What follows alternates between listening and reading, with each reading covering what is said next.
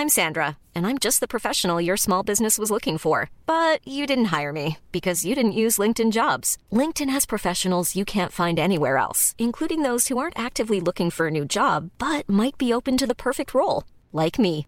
In a given month, over 70% of LinkedIn users don't visit other leading job sites. So if you're not looking on LinkedIn, you'll miss out on great candidates like Sandra. Start hiring professionals like a professional. Post your free job on linkedin.com/people today.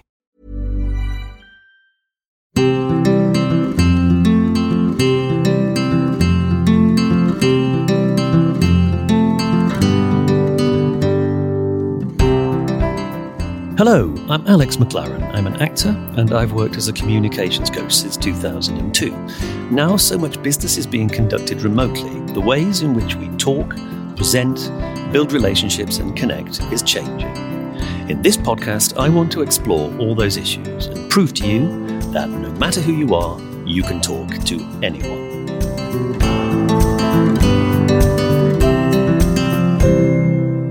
Hello and welcome to You Can Talk to Anyone, the podcast in which we open the bonnet on our communications engine. I'm Alex McLaren. And I'm Tom Seletsky. And this week, I just wanted to think about our own sort of personal histories as communicators, the different places we come from, and particularly the people whose way of communicating had an impact on us, and possibly even an influence. We could simply take turns talking about them. Because this was my idea, I've got a whole list of people. It might be interesting to think what kind of patterns come up, and so please look out for them, Tom, because you'll notice things that maybe I don't. So the first person that I thought of, and I noticed that a lot of these are from quite a long time ago. Okay, so these might have been sort of formative influences, and maybe I'm less open these days, I don't know. But this was a teacher at my school.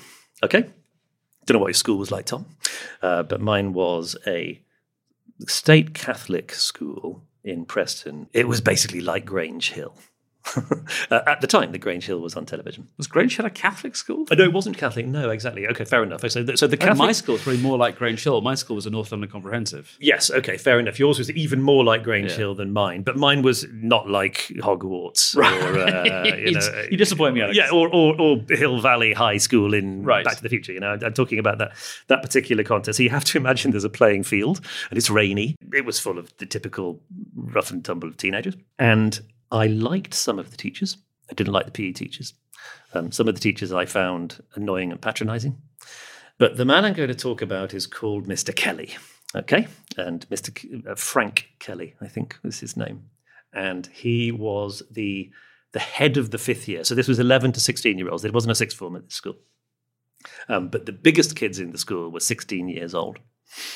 And I noticed that he managed to communicate very comfortably with people that were having a very, very difficult time with other teachers in the school. He managed to connect to them. And there was a guy I knew there was a lad in my class called Darren. And Darren, he'd been playing truant. So he'd been absent from school. And so if you are head of the year, then you have disciplinary responsibilities. And I remember we were walking from the fifth year block to the changing rooms. And I remember Mr. Kelly seeing Darren, who was part of our group. I remember him with a big grin on his face, throwing his arms wide and saying, "Darren," he said. And there was this real sense of, oh my God, something really interesting is about to happen. And he went, "Come here, Darren," with a big grin, it was almost like a kind of a joke version of a cartoon wolf. He said, "So, Darren, we've missed you in the last few weeks." And I remember seeing this. So just the shift from someone I knew as somebody who I found personally quite threatening. I remember his shoulders going up and his head going down. He was quite clear who the boss was, but also this massive smile breaking out over Darren's face. And he went, "Oh, I'm sorry, sir. I've been ill, sir." And Mr. Kelly, I remember him just laughing, and in front of all the other kids who were just astonished by this interaction because it was so different from the models of telling off that people are familiar with from school or sort of military environments. I just remember him laughing. He said, "You have not been ill. You've been skiving, haven't you, Darren?" What was just amazing was this was quite clearly a sort of it was asserting a particular relationship. I'm the boss, and you're my charge. But this wasn't a threatening version of that. It was a way of doing it which actually made him feel safer and happier than one which didn't acknowledge that there was a kind of almost like an awareness that this way of having the conversation said, this is a game, and you and I are actually equals. There's a sort of, there were inverted commas around it. Do you see what I mean? Yeah. There was just this it was so clear, and yet it was so unusual, and I don't think I'd seen it before. Being at school and considering naughty children, indeed some of our listeners may have been themselves naughty children, although they're usually in the minority, so statistically it's less likely. But it raises this question of where power comes from. And what really naughty children discover is that the teachers have only as much power as the children are prepared to give them. Will give them, yeah. And that's a really uncomfortable truth for all concerned. When the child discovers they can just turn around and say, no, I'm not going to do that. Well, that'll be 100 lines, which I won't write. Yes. Then it'll be a detention that I won't show up to. And then the only weapon, the only sanction which the teachers have left is expulsion or exclusion. Yeah, which is a weird punishment. So weird. I mean, there's this, and also there is within it. There's all kinds of, I think, very threatening things for the adults. Is it reverse psychology? Will exclude you up? No, you won't. No, you won't. I'm going to shut up every day. Yeah. No, but there's also this. It can be very threatening for the person who's trying to assert that power structure, because if it assumes that other people will agree that all our incentives are valid ones and not at all arbitrary, and are meaningful, because actually to challenge someone's authority isn't just to test the limits of a system of doing things on a daily basis. For some people, it actually threaten their very foundations of their own identity, because they are very wedded to their view of the universe and their incentives.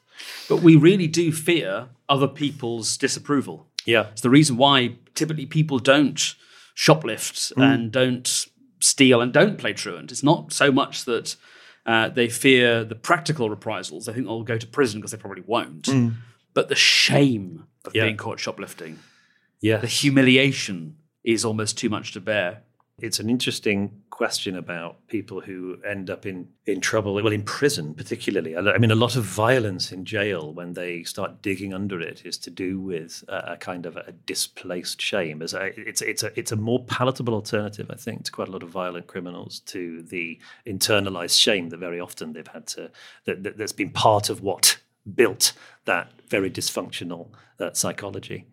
Now, your story reminded me of something else. And I haven't thought about this for years. But when I was at school, we had a new headmaster. And this new headmaster was not a teacher who'd been promoted. He was somebody brand new to the school. And like a lot of people who come in new, there were things that he was happy with, and there were things that he wanted to change. And one of the things he wanted to change was the fact that he thought that the school uniform had over many years decayed somewhat.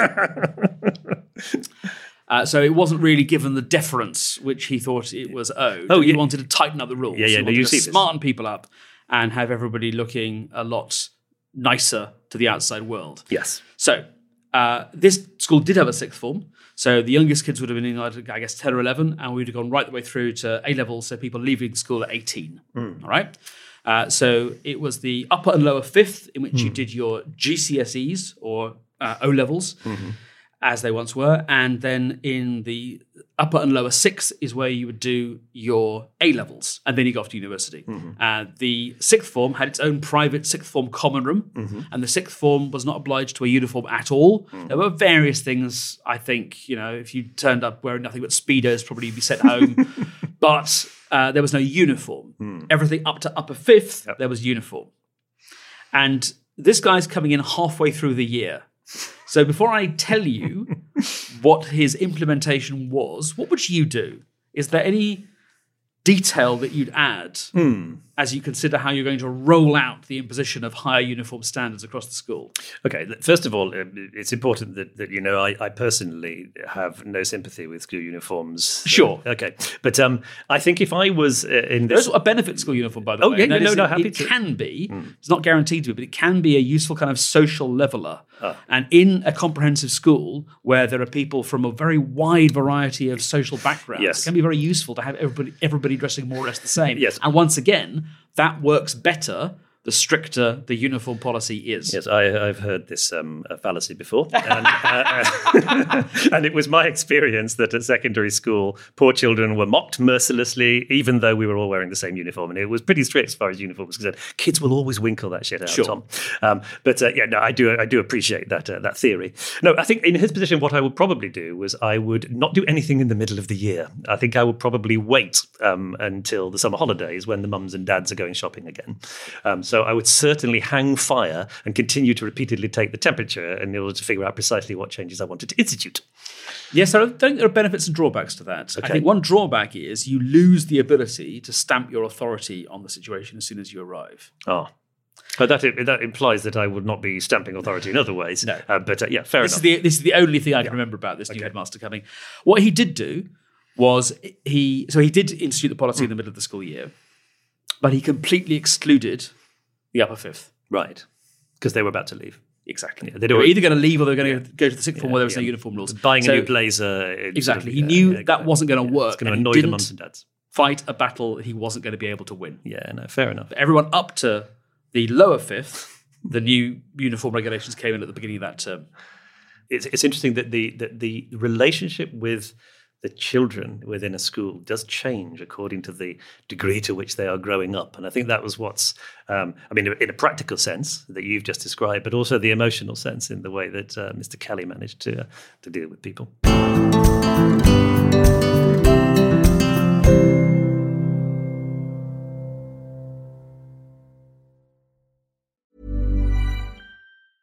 I'm Sandra, and I'm just the professional your small business was looking for. But you didn't hire me because you didn't use LinkedIn Jobs. LinkedIn has professionals you can't find anywhere else, including those who aren't actively looking for a new job, but might be open to the perfect role, like me. In a given month, over 70% of LinkedIn users don't visit other leading job sites. So if you're not looking on LinkedIn, you'll miss out on great candidates like Sandra. Start hiring professionals like a professional. Post your free job on linkedin.com/people today.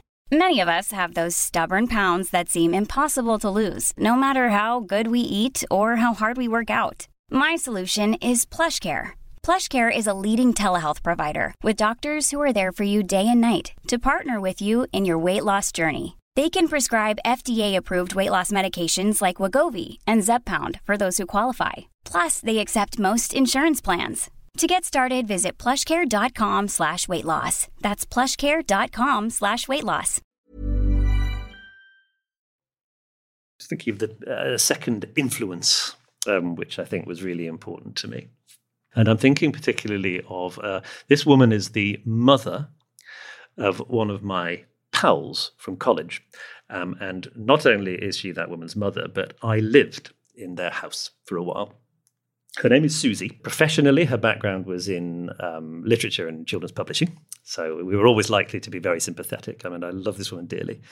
The thing that I suppose for me was quite defining, quite apart from her being Claire's mum, was that she's married to a very, very wealthy philanthropist and business person. And so she spends quite a lot of her time giving away very, very large sums of money. So this is very quite an unusual person I think in many people's in anyone's experience, and certainly unique in mine.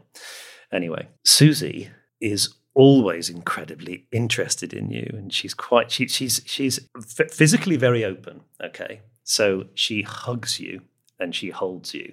When you arrive at her house, okay, when she opens the door, she is just very, very pleased to see you. And there's no artifice about any of this. She is, I don't know whether, I think this is not true, everyone, okay? She's really interested in everybody she meets.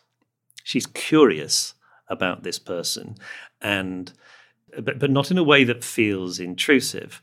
So she listens to the things you tell her when she's asked you a question. And so no, you could argue that maybe it's her place in my life that makes that so powerful. Surely this is just normal good behavior. Or you could argue that it's because of her peculiar and unusual status as an agent of giving, which means that I pay particular attention there.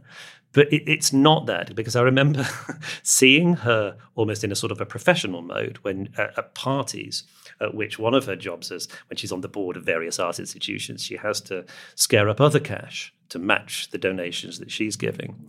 And she's really, really good at that. And you can see that she is making no distinction between how she talks to a teenager and how she talks to some captain of business with access to a big sponsorship account. I'm not saying that she doesn't speak to those people differently, but she is not distinguishing how those people are interesting or important. She accords the same importance to everybody. And I remember thinking that although it's just a sort of it expresses itself just as the way she talks to other people and the kind of questions she asks, how she listens to people, how she enjoys what they bring. But it has almost like this political dimension to it, I think. And I think one of the challenges we have when we're trying to figure out how do I communicate in this situation or that situation is that sense of what is it that I should be consistent about, okay? I don't want to like absolute consistency can be so bizarre. Like I would never talk to a total stranger as if I was talking to my best friend. I would certainly never talk to a new friend as if I was talking to an old friend. You know, so we have to be very precise about it. But if at the heart of it is a sort of a kind of almost a sort of fundamental political vision that every individual is equally interesting and important, I think that can motivate you to be more successful, I guess, in the way you grow a positive relationship with those people through the way you communicate. Yeah, I mean, you're talking about character as much as anything else. And we sometimes jokingly say to people, we can teach you style. We trust that you have the substance to back it up. But actually bothering to flex your style, to take account of someone else's likes and dislikes, also speaks to the fact that you have some character, you have some substance. Yeah. And this is making me think about the last full-time job that I had, which is quite a long time ago, Jonathan. It's during the dot-com boom. So I got a job working for .com when that was the most exciting thing you could imagine, and I had share options and everything. And my history with this company went through two phases. Phase one, expansion. Companies going places, all right? So I'm part of a small web page designing team doing stuff in HTML and Photoshop. I think it was 3 of us. And then there's a sales team and a kind of journalism team providing content, almost all paid for, and a tech team who is making the technology behind the site work. And we're all I'm kind of in the middle of those two. Yeah. So I've got to take the information provided by the journalism team and all the stuff from the back end and make it all look pretty. And then a new guy came in who was basically put in charge of the 3 of us. And he was about the same age as us, or maybe I think a little bit older. In my mind now, as I look back, he seems very young, but I'm now very old. And quite physically slight and quite softly spoken. But my God, he had character. My God. And I can remember in the first week, as well as having just like a general get to know you, he took each of the 3 of us out for lunch. Not a very lavish lunch, you know. It was just there was a place across the road that did pasta and chips and things like that. And just had a chat about who we were and how we come to be there. And he asked me, and I assume he asked this to all 3 of us. He said, "I can understand that you might have wanted this job, but you might be surprised it was given to me." He just said it, Alex. He just came out and said it. And he said it without any combativeness, but he said, "Look, I want to know how you feel about this." And we had a conversation about it. Actually, I don't think it had crossed my mind. So in a way, it was a big risk for him to bring it up, but he just wanted it out in the open. He wanted to know what the deal was. Yeah. And the reason I know he really had character is because the second phase of my time there was contraction. Uh-oh. Because, and I'll cut a very long story short, we were bought by a bank that didn't know what to do with us. And so over the course of about a year, a large, multifaceted team of 70 or so people got whittled down to a technical team of about 12. And there was literally 3 months of my life where no one was providing any work for me to do. So I would turn up, clock on, not that there was a clock, but, show my face and do nothing all day. Play poker, listen to audiobooks, just nothing. And it's a painful position if anyone's in that stage at work. But what this guy was doing, wherever he possibly could, was talking to other parts of the business that had bought us and trying to find work for us to do. Because he knew that if this continued, we were all going to be let go as soon as possible. Be out of and job. he knew that probably the team as a whole wasn't going to survive, and therefore his role as the leader of this team wasn't going to survive. Yeah. But he thought, if I can find work for some of these people here, we can all hang on a little bit longer. If I can place my people, then my time would not have been entirely wasted. Yeah, that's heroic. I do think that James, if you're listening, hello. Yes, so salute, James. I think what people are doing under pressure is really a fascinating thing to see. I'll tell a story. This is not so much about what Susie did as what she didn't do. I think it's okay to tell this. I'm going to anonymize it enough. I remember one occasion when we were having there was a special dinner, and I was invited to supper, as was Claire, because it was some academics from our old university college came to supper, and he was a philosophy don. His wife was, I think, possibly more qualified than him. She was a sort of a macrobiology professor or what have you. And I remember we were doing something a little bit more formal than typically happened at tea time in this house. We were all standing around with glasses of wine, having a chat. Like, there's circumstances where there's a circle of people with a glass of wine who don't know each other particularly well. And anyone listening to this, whenever you go to a work networking event, it is very, very much like that. Trying to find common ground. Oh, all of that. Living in fear of that moment where the conversation just sort of peters Yes, there's out. a moment of quiet. How do we handle that? And I do think, in those circumstances, I'm always advising people, just keep letting it happen. Don't panic, what have you. But you must remember that 4 of these people were in their 50s, and 2 of them were in our early 20s. And I remember in one of the pauses, the lady guest let out a fart like a motorbike, Tom. But she didn't acknowledge it at all, or blush, or mention it. And I think my eyes must have certainly hurtled over to Claire and then looked away kind of into the middle distance. And I just remember Susie carrying on the conversation like nothing had happened at all. And the conversation carried on, and it was just this, what possible, how do we deal with this? Now, I can imagine less formal circumstances or people who knew each other better or what have you, in which something so utterly human and everyday is kind of brought up, dealt with, and never mentioned again. But this was never mentioned at all. And I was very, very impressed, because I don't think that could have happened unless you had somebody who was very, very confident about how to manage such a sort of an early contretemps with amazing grace. And again, I've never spoken to Susie about it. But I do remember later that evening, when everybody had gone to bed, saying to Claire, did I imagine this? But having to go back to the beginning of the evening. And she said, oh, yes, you're right. And at that point, I think we started laughing and the tears flowed for about 45 minutes. But it's her thinking about and making really disciplined choices about what is the best thing for the other people in this circumstance. And of course, it's an impossible situation. And I think on balance, I remember thinking how she made an incredibly accurate as well as a generous call. Do you know the story about Marilyn Monroe and Arthur Miller?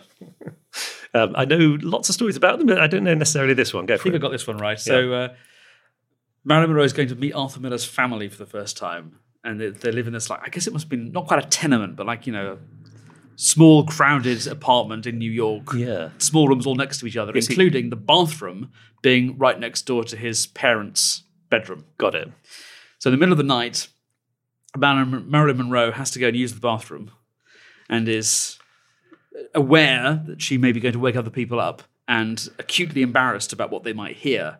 So before she begins her business, she turns the taps on as hard as she can in order to drown any more personal noises out. And then when she's finished, washes her hands, turns the taps off and goes back to bed. And then after she's gone, Arthur Miller's asking his parents, what did you think of her? And they say, oh, Arthur, darling, she's absolutely sensational. You're incredibly lucky. But Arthur, she pisses like a horse.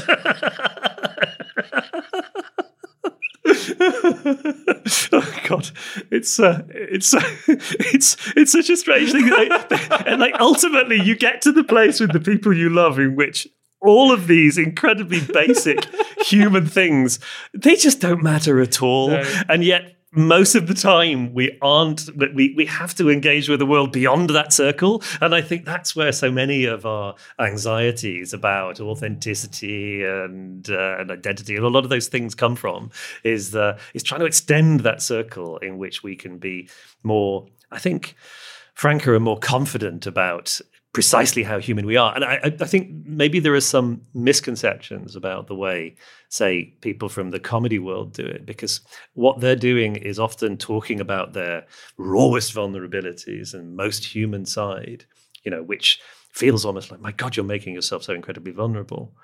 But they're doing it in a very particular context and in a particular way. They're often doing it from an incredibly high status mode of addressing people, looking their audience in the eye, dominating a big empty space, thousands of people sitting in the dark looking at them. They're working out a relationship. They're working out the engineering of those exposures in a way which actually validates everybody in an ideal world, rather than just the comic on the stage. Yeah. So I think it can sometimes feel like, oh, well, everybody should be able to do that all of the time. But I think that's it's a misconception. And I think if you're feeling, God, why does it look easy for that person where it doesn't feel easy for me? Please, you're the normal one. Yeah. And just like Marilyn Monroe, you might feel the urge to put the taps on every now and then. Thank you so much for joining us. If you've got any particular kind of inspirations of your own, we'd love to hear from you. So do get in touch with your stories about the people who have influenced and the occasions that have influenced your communication style. We do work with people on networking, on negotiating, on communicating at work. So please do get in touch with us if you're interested in those services. I'm Alex at the-spontaneity-shop.com. And I'm Tom at the-spontaneity-shop.com. And we run workshops both in the real world and over Zoom. So whatever your needs, hopefully we have something which can suit. Thank you for joining us, and please do like and subscribe any of our podcasts on Acast or Apple or whatever your podcast machinery you like, because it will help us find new listeners. And do join us next week. Goodbye. Thank you very much for listening, and goodbye. You have been listening to You Can Talk to Anyone with Alex McLaren and Tom Salinsky. The producer for The Spontaneity Shop was Tom Salinsky. You Can Talk to Anyone is distributed exclusively by Acast.